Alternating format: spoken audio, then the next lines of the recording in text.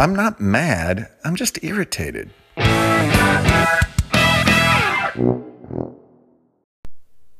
Well, hey, everybody. What did you think of my new intro music? Not bad, huh? Courtesy of my friend, pal, buddy, Joe Freund. Put that together for me. Put my voice in there. I'd also like for you to stick around long enough to check out my outro music. Much soothing. Guys, today we have a special guest, author and filmmaker John Bernardo. He's going to talk about a $2 bill documentary movie that he made that I wrote about several years back, which personally I found super fascinating because I'm a kind of a currency geek. He's also going to tell you a little bit about a new book project that he has. The book is called Just a Typo, and it will be dropping soon on Amazon if y'all care to check that out. And let's get John on the phone. John Bernardo, welcome to the program. Hello. John, welcome to the program. How are you doing today? Good. Thanks for having me, Bill. My pleasure. Before we get knee deep in our conversation, I want to give a quick shout out to the Thin Line Festival. That's where we met when you screened your movie. And for those of you that don't know, the Thin Line Festival is a music and film and art festival up in my hometown of Denton, Texas. And the amazing thing about this festival, especially from my point of view, living in the Austin area, where there's festivals every week, it seems, at least pre-COVID, the Thin Line Festival is an absolutely free festival to attend. You can go to the music venues, you can go to the screenings. All you have to do is register. They make their money through sponsorships, and it's totally free to the community, which sounds crazy from my point of view, being down here in Austin for so long, but that's pretty rare, I would imagine. So shout out to Thin Line Festival. I think they had to cancel last April's festival, but hopefully they'll be able to have another one here soon. So at that festival, you screened your movie, The $2 Bill documentary, which I found fascinating. And I want to talk a little bit about that process and how you got the idea, and then just how you got it out there in the world, because it's a pretty interesting story. Yeah, good question. I got to think back to when I thought of the idea. I can tell you that I've had a fascination with $2 bills since I was a kid. And just like everybody else, when I got one, I thought it was something special. I thought it was going to be worth a lot of money. I better hold on to this. And so I stuffed it in a drawer. And I think over my 40 plus years before I made the movie, I accumulated 11 of them. And I'm a filmmaker. I've always loved making films. I've done a few documentary shorts, and I was looking for something else to do. And one day I pulled those 11 bills out of my drawer and said, geez, I don't know what I'm going to ever do with these things. I should do maybe a little short on these things. And I just figured it'd be like some 30-minute goofy thing where I went into 7-Eleven and spent them. And so I said, maybe I'll do a documentary on these. And I started looking into it a little bit. And there was a numismatics festival, coincidentally, a week later in Orlando. So I drove up there and got some information. And I started learning more about the $2 bill and just accumulating footage. And it just kind of blew up. I was fortunate to find somebody in New York who collected them and used them all the time. And I read an article on it on Google that I found because I was set up for Google Alerts. And long story short, I flew to New York and interviewed him, and then he opened me up to some other people. And then I was written about in the New York Times as a little side thing. There happened to be an article the guy was writing about $2 bills. So all these kind of magical little things happened in my favor. And it brought more people. First of all, it brought me to more people, but also brought more people to me because New York Times is syndicated. So somebody in San Diego who was around when they were redoing the bill says, hey, he called me and, I was the guy that was involved when the $2 bill was brought back in 1976. So it just exploded into all these great topics and people. And they were wonderful people. I mean, I flew around the country and did all these interviews, and the thing just took off from there. Well, you brought up a good point. I've always been a documentary fan, and I watch them all the time. I sometimes pull my wife in to watch the 30 for 30s, which were very accessible on ESPN. And we started talking about them. It's like, it's never really about the content as much as it is the people. And you mentioned the people, and usually for a great documentary, which is fact laden, you need the connection of the people, which I thought was excellent in your film. Yeah, you said a key word there. You said the word connection. And I think when you boil it down to its roots, the film isn't really about the $2 bill, but it is about the way the $2 bill connects people. Because there's countless stories, as you recall, of the way the $2 bill brings people together. There's that husband and wife with the 9/11 scenario where she lost her husband in 9/11, and it was the $2 bill in his wallet that helped, reconnect them when they found his wallet. There are families that pass them down through generations. There's a connection with strangers when you use one in a store and the cashier sees one, they light up and they start a conversation with you. So the movie, when I started realizing what the movie was really about, and I found its emotional center, if I can say that, it was about connection. And I think that's hopefully what you saw in it when you saw the movie, was that it wasn't just all these anecdotes and facts about this piece of currency, but the way that piece of currency brings people together and forges a connection. Yes, definitely. That was one of my big takeaways from that film. Another part of that film that I really liked, and I'd like for you to talk a little bit about this, is when you got to go into the U.S. Mint. I believe it was in Fort Worth, where they print the $2 bill. And I can't imagine how cool that must have been, even if you're not a money guy or a collector, just to see that process and how that all worked. And was it easy for you to film that section in the U.S. Mint there? Yeah, that was another scenario where, like I mentioned earlier, there was some magic involved, because just the timing of doing the film and discovering people who could help me. I happened to call the Treasury Department just on a whim to see if I could get somebody who could speak about it. Is there any money official I can talk to on camera who would give the film a little bit of authority? And, they gave me a little bit of not the runaround, but they passed me off to this person and this person. And then finally somebody got on the phone from Fort Worth and said, well, we're filming. We're making more $2 bills. We're printing them in October. And this was right around early September. And she goes, would you like, you can come out and film that.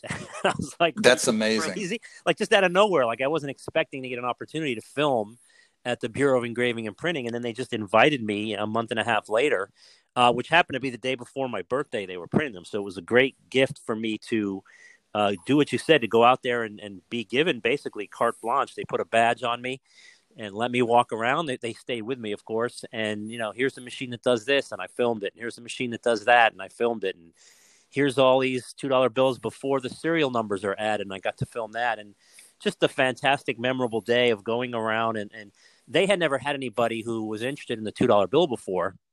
So I was really the first person who was given permission to shoot them. And I think that was part of the reason they wanted me to do it, was because there was a chance for someone to make a film about this rare piece of currency. Not rare, but this little known piece of currency. Yes. It's not rare, but in some people's minds it's rare. But they were like, here's the guy doing a movie about the $2 bill. This and great for the, that's family in general. Right. So they let me come out and they just gave me carte blanche, and it was a truly memorable day. Yeah, that's amazing timing. You mentioned that the $2 bill is not rare. You can go into most banks and they'll have some in the drawer that you can get. But there are times when a $2 bill and any denomination of currency can be worth some money. And that's when they have like weird, unusual, special serial numbers. And you mentioned that they were putting the serial numbers on the $2 bills at the Mint when you went. And I'm the kind of guy, and there's very few of us out here, that checks serial numbers on all his bills. Yeah, you told me that. That's good for you. I always have. And you talk about this in your film. You talk about, low serial numbers. You talk about radar notes. You talk about repeaters. And for people that don't know, I just encourage them, instead of us explaining all those things, to watch the film, which is available on YouTube. We'll talk more about that in a minute. But as an example, I have another buddy of mine who's like that. And I went to Mighty Fine. This was probably a year or two ago, and got a hamburger here in the Austin area. And as she was counting out my change, I'd paid with cash. Excuse me. As she was counting out the money into my hand, one of the $1 bills, as soon as she put it out there, stuck out as if it were on fire. And the reason was the serial number absolutely caught my eye. And I remember the serial number. The serial number was 01000001. And it just exploded off of the bill at me. And I looked at it and I'm going, I've never really, obviously, if that first one hadn't been there, it would have been the first one in the series, all zeros but a one. But I knew it was, a binary. I knew it was kind of a special note. And so I texted a picture of the serial note of the bill to my buddy.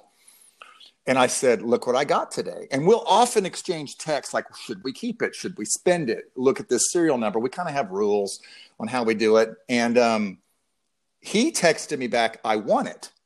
And I go, okay.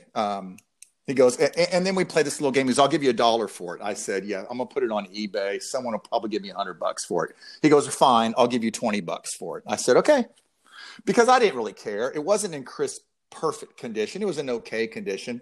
And I didn't want to have the hassle with it. And he wanted it. So it's like, fine, I made $19 today and I was perfectly happy. But that is just an example of me just being a little OCD about checking all those things, because you just never know when you might strike gold in one of those serial numbers. So I really enjoyed that part of the film in particular, because I was your audience there. So you get your film made, then where does it go from there? Well, it took me 2 years to get it done. It took me a year to fly around the country and collect everything. And the interesting thing about that is up until I discovered that the connection thing I talked about earlier was the center of the film, I really didn't have a plan. Most of the time you make a film and you kind of outline it and you do all the research and you plan what the film is. And then you go out and you record what you need to tell that story. Well, I didn't know what the story was. I just started collecting things, like going to the numismatic convention I mentioned earlier and going to see the guy who was involved when they reissued it. I just collected all these stories. And then the biggest challenge, which I knew I was up for, I think it's one of my strengths, was taking all of these basically anecdotal things and finding a way to tell a story around it. And then I came upon the idea of connection when someone spoke to me about it. And my son was at a young age at the time, and I gave him a bill, and I saw the way he lit up, and it kind of bonded us. So I kind of found the story, and then I spent really a year editing it. So it was a 2-year process to shoot it and edit it. But when I finally had it done, to answer your question, the first thing you do is you try to get it into film festivals. I had a lot of people that were interested in seeing the film because I raised money on Kickstarter. I crowdfunded it. And so I had a lot of people waiting for the release of the film. And as I submitted it all over the country, I would make those announcements on Facebook or what have you. And it got into, there were some disappointments, some film festivals it did not get into. And then other ones like the Thin Line, which, was a great festival, as you said, that accepted it. So, it's kind of a crapshoot. You don't know who's looking for what, but you get it out there and you hope for as many acceptances as you can. And I got maybe 10 or so. And I got to play all over the country. So I flew to Texas for that one, and I met you there. And I flew to San Francisco, and I was in New York and Los Angeles, and a couple down here in South Florida.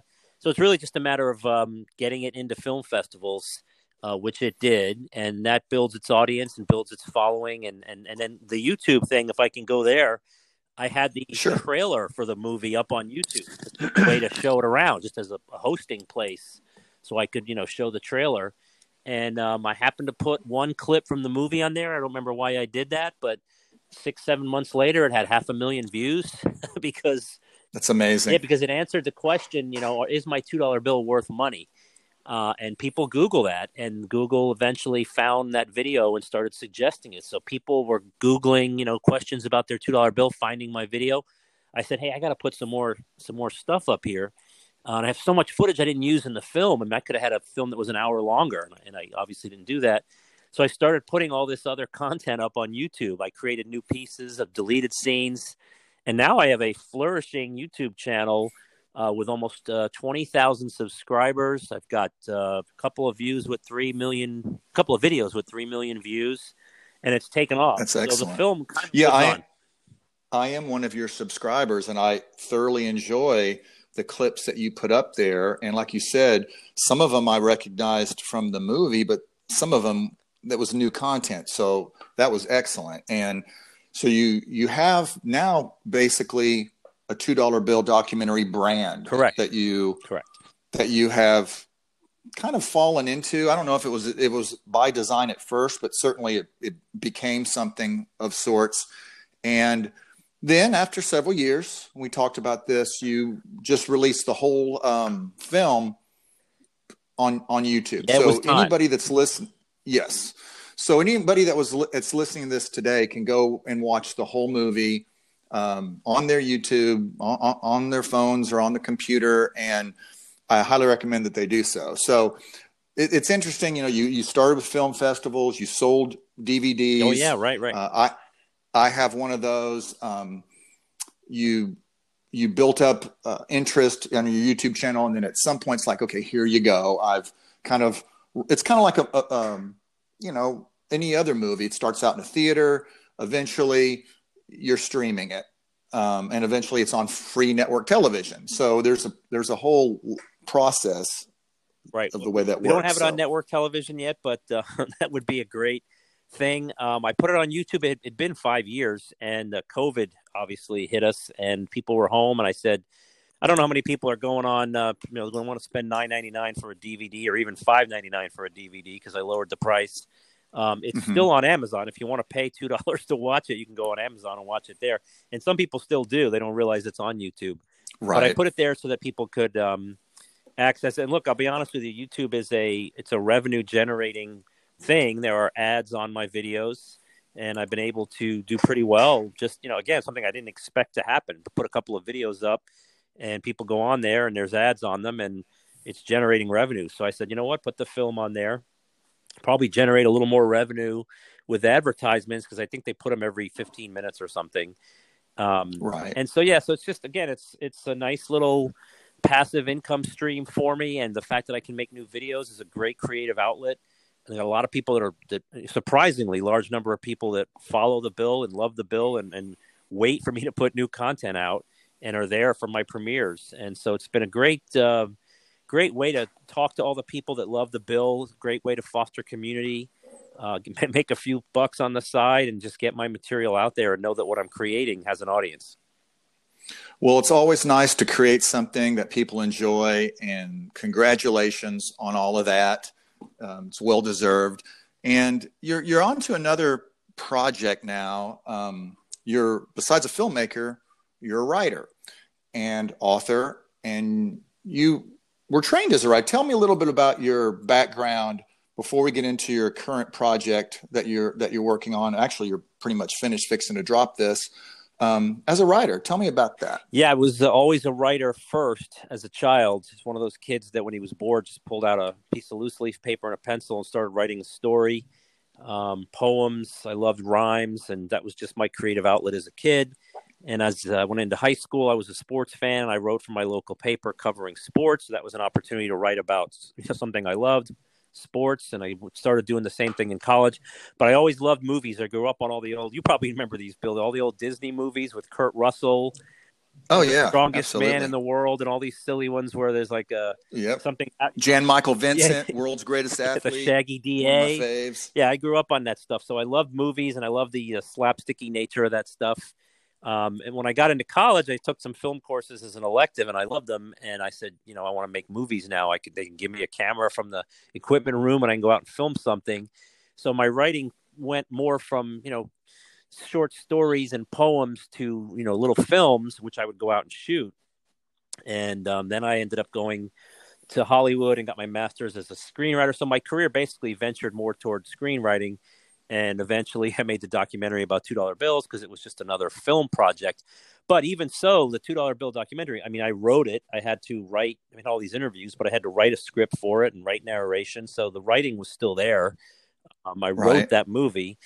And then just recently, I've had an idea for another fake documentary I was going to do. I like the documentary format. So this idea that I had brewing in my head, I was like, I should make this as a fake documentary. And I was going to sit down and write it as a script because I've written a bunch of screenplays, and I just didn't want to have to I hate to say it this way, but I didn't want to have to do the work to really work out all the details of the script and outline it. I said, I just want to sit down and get back to my roots and write prose and just go, like, let it take me wherever it takes me.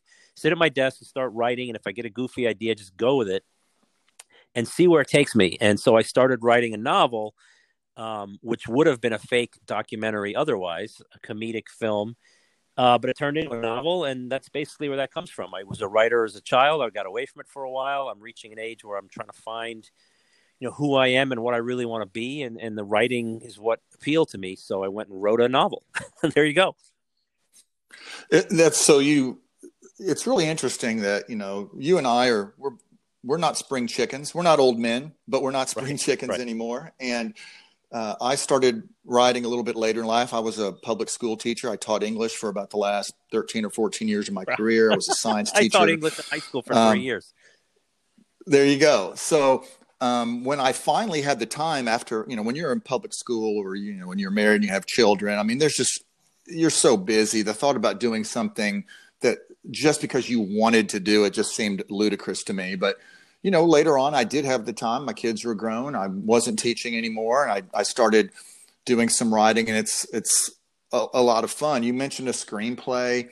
I have actually written one. I ended up shelving it when I wrote Hollywood, Texas, my novella last year. I thought about writing it as a screenplay first. And I thought, no one's going to see it if I write a screenplay and I start submitting it or trying. I'm just going to write this out and go from there. And the book is written like maybe a screenplay. It's like reading a movie. You could read it in 2.5 hours, kind of like watching a movie. So when you get this idea, you just sit down and it's like, I'm going to do this. So it's kind of, I tell people all the time, it's like, well, you can do this. You could sit down and do this.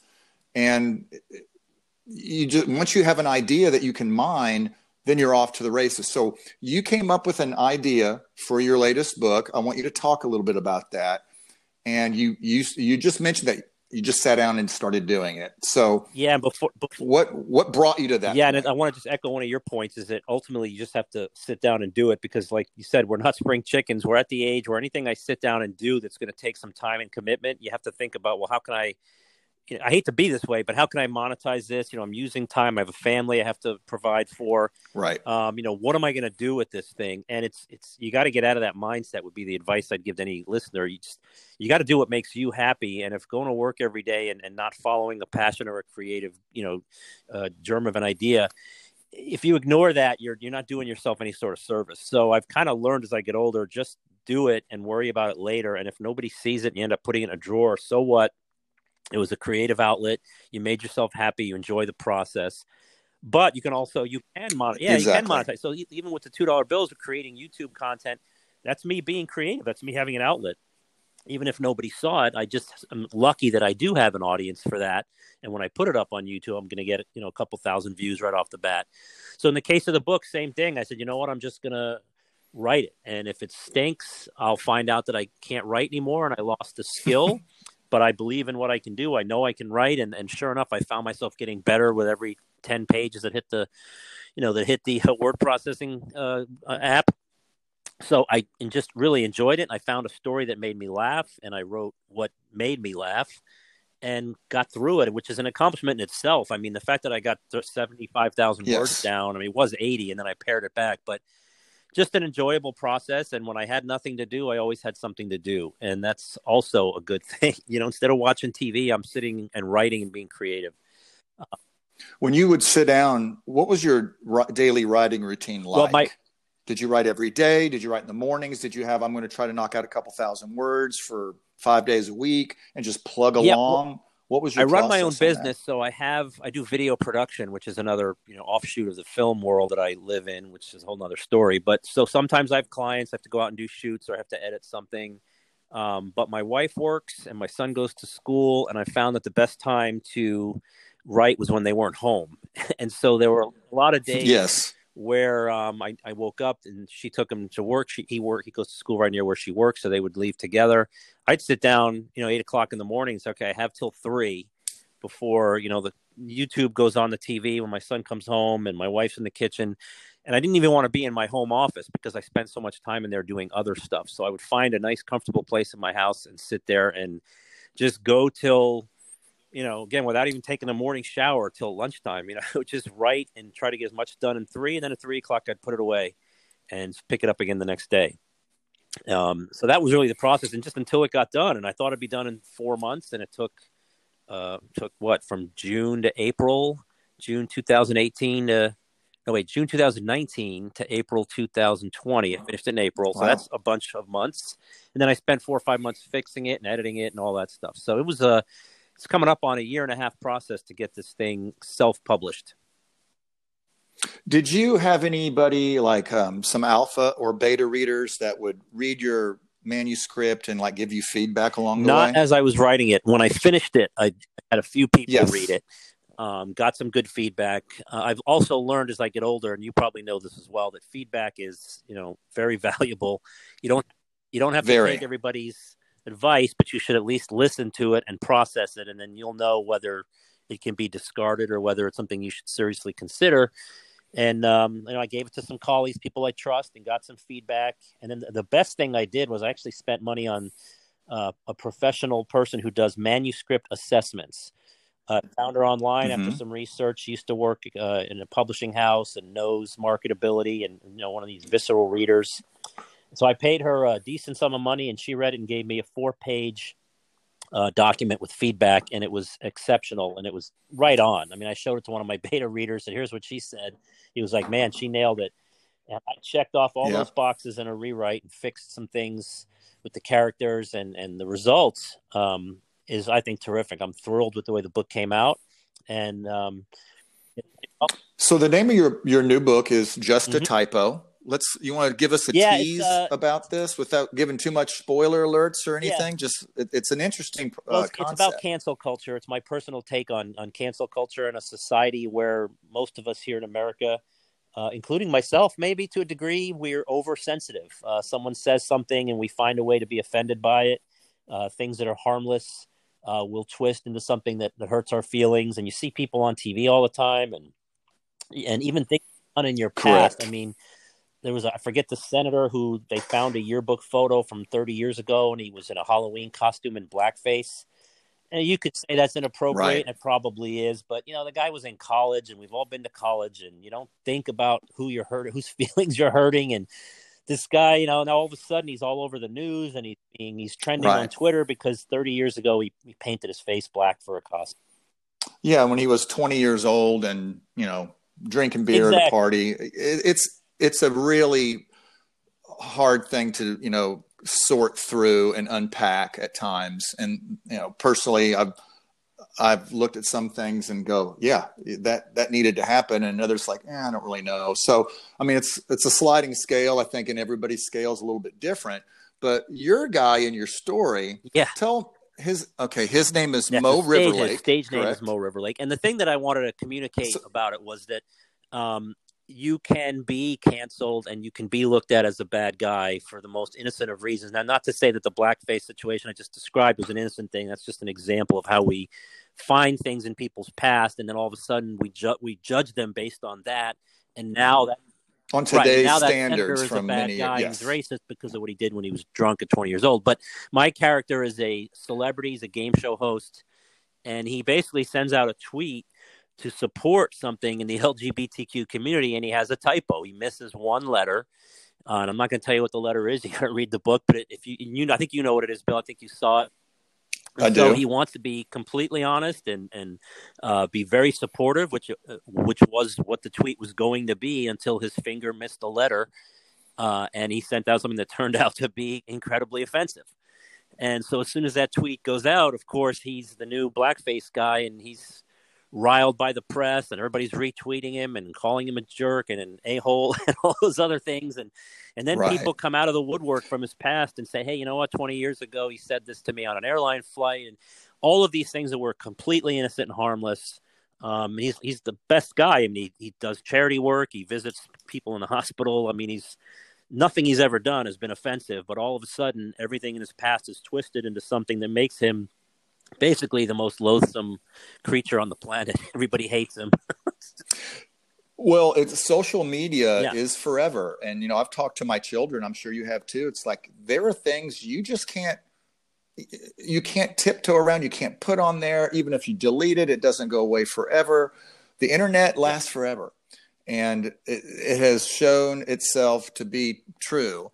And your guy like you said, an innocent mistake, and it just was the beginning of a long spiral Yeah. down for him. We talked when we prepped for this that Mo Riverlake has his own Twitter handle, which I thought was brilliant. So as you're promoting your book, which you said I think is going to come out end of January, beginning of February, is that right? As of this conversation. I'm not sure when this will air, but it should be the first week of February. So we'll try to coincide that. And on this Twitter handle, you have a Mo Riverlake, a character in your book. I wish I would have done this when I wrote my last book. I probably will copy it on my next one. And I think it's brilliant. So you have a fictional character with his own social media account, and he could, and I'm not sure how you're planning to use the Twitter account for Mo Riverlake, but to me, it's like a perfect way to kind of parallel what he might say on social media to the things that are happening to him in the book, as somebody might, be reading it along the way or whatever. What are your plans for that? Yeah, it's been a lot of fun so far. It's only been a week, I think, to the day here that we're recording this. And I don't have a whole lot of followers yet. I've got a couple, and they're trickling in. But I'm trying, use all social media strategy to get people to notice them. I'm retweeting and I'm commenting. But I'm having a blast. It's a heck of a lot easier. I told you this in our prep call. It's easier to tweet as him than it is to tweet as me because yes, I know makes sense. I know who he is. I've written his entire story, and I know his sensibilities, and so I can just go on there and he can make these sarcastic, humorous comments about his situation and relate them to anything that's going on. And so he's tweeting 2-3 times a day and commenting on things, and I'm laughing. I mean, I'm sitting here laughing about it. And the plan for him is just to right now it's really to attract people because the bio mentions that he's a former game show host who got canceled because of a typo in a tweet, and his novel is coming out. So hopefully people say, wow, I want to learn more about this guy and what's going on. So it's kind of a marketing thing for the moment. I guess it always will be, but it's also just fun to be able to, it's another creative outlet just to go places and say something with nothing offensive or nothing, dirty or anything but just to be another person and go out there and make a snide comment or make a self-deprecating comment about yourself as this character and put it out there on Twitter, and hopefully people will laugh about it. And, I think more people who read the book might follow him and his exploits, and, just a whole avenue of stories he can tell, and, live tweeting about an event, even if I make it up. I mean, there's so much, it's just another creative outlet, which in turn could help bring people to the book. So it's like a win-win. So if anyone listening today wants to get up to date on your book and what's happening in it, what are the social media accounts, Facebook, whatever, that they can find you? The character Mo Riverlake is at Mo Riverlake, and there's no spaces, so it's Mo Riverlake, exactly the way you would expect it. Riverlake, one word. I'm Jay Bernardo, JBENNARDO 222, and that's my personal Twitter handle. The book, when it launches, it's not right now, but it will be on Amazon. You could search just a typo or even my name, John Bernardo, BENNARDO. I have an author page on Facebook, and that's John Bernardo Author, all one word, no spaces. I think that's pretty much everything. The YouTube channel we could talk about with the $2 bill documentary. You could literally search the $2 bill documentary and spell out the number 2. And you should find those, or just type $2 into the search, and my videos will probably show up. So there's also ways to find me. Well, I looked at your author page recently, and it led me to your webpage where you have some blog posts that are. Yes, and it's great. And so we have something in common, I realized from one of your blog posts. And that is, we both are a fan of the shower squeegee. So you and I both, when we're done with our business, we squeegee. I squeegee the glass. I squeegee the tile, anything on the floor. And my wife, and she's the one that bought the squeegee. So I lived a certain amount of my life with no squeegeeing. Now I'm a squeegeer. And I noticed that sometimes she will not squeegee. And I'm going, why is there a squeegee in here? You bought the squeegee. I'm the only one squeegeeing now. And so I do my due diligence, squeegee my shower. I don't like what it looks like when I don't squeegee now. So I'm a convert for 50 whatever years. I non-squeegeed. Now I'm a squeegeer, and I feel pretty good you're about probably it. like OCD about like you don't want to leave any bead of water on there, and I'll keep going back. I'm glad you saw that and found that. I don't blog much, and the reason I don't blog much is because I was writing the book. I would love to put a daily or weekly. So anybody who goes to my website, which is johnbernardo.com, there's only 4 blogs there at the moment. I've got one I'm going to write here, I think this week. It's on my agenda. I've got a good. Actually, I can tell you what it's going to be because my character in my book is a game show host, and you don't know this, but I've been on 2 game shows. I was on Scrabble with Chuck Woolery in the early 90s. The plunge. Remember you hit the plunger with the letters, and I was on for 4 days. I was a 3-day champion. I was on there for 4 days. Is there any footage of it on YouTube? The whole point is my blog, and I was also on Wheel of Fortune. They only let you on 1 day, but I was the champion on Wheel of Fortune. I lost a bonus game. So I was going to do 2 blogs just about my experience going on these shows. And in the blog, put a bunch of pictures and then put a link to some clips on YouTube, all about self-promotion and entertaining people. I think it'd be an interesting. So those are going up next. But the point about the blogs was that I was writing the book, so I don't blog often. But back to the shower one, I knew that had to be a blog. The minute I started a blog and took a shower that day, I was like, I got to blog about this. And so I'm sure you read it and appreciate it. And then the photo that I took there, that's actually a selfie. One hand was holding the phone up through the shower door, and the other, great picture. Was. So I highly encourage you guys to read that, if not for any other reason than for the picture itself. But I'm glad I'm not the only one squeegeeing my shower. Let's put it that way. Yes. Well, hey, it's been great talking to you today, and I appreciate you coming on the show. And good luck with the book. And I can't wait to read it. I do have a copy. I have not gotten to it yet because I've been busy with the holidays, but it is on my pile of things to read. So thank you for that. And thank you again for taking the time to chat with me. Yeah, and I want to thank you for having me. It was just a fortuitous meeting at the Thin Line Festival. We ran into each other, and you'll recall it was just we hit it off from the start. We started speaking about the $2 bill, and we've had a friendship since, albeit, virtual, through Facebook. But really glad to have met you, and really grateful for the opportunity to be on your show today. Well, same here, and thank you very much. And we will see you Bill. next time. Good luck in 2021. Okay, take care. Same. Goodbye. Another episode is in the books. Thanks for tuning in to I'm Not Mad, I'm Just Irritated. I'm your host, Bill Flanagan. I'd like to thank our guest today, John. I'd like to thank our underwriters.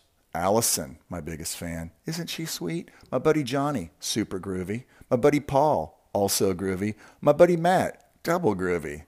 That's not a knock on y'all just because he's double groovy. He just has that double groove going. And sometimes you might have it going. You never know. Guys, all guests appearing on I'm Not Mad, I'm Just Irritating, are expressing their views and not necessarily those of its host. Maybe they are, maybe they don't. Who knows?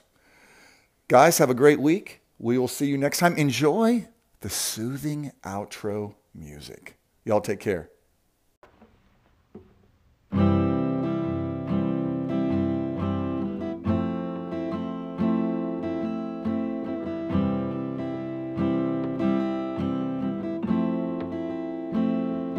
I'm not mad, just irritated. I'm not mad,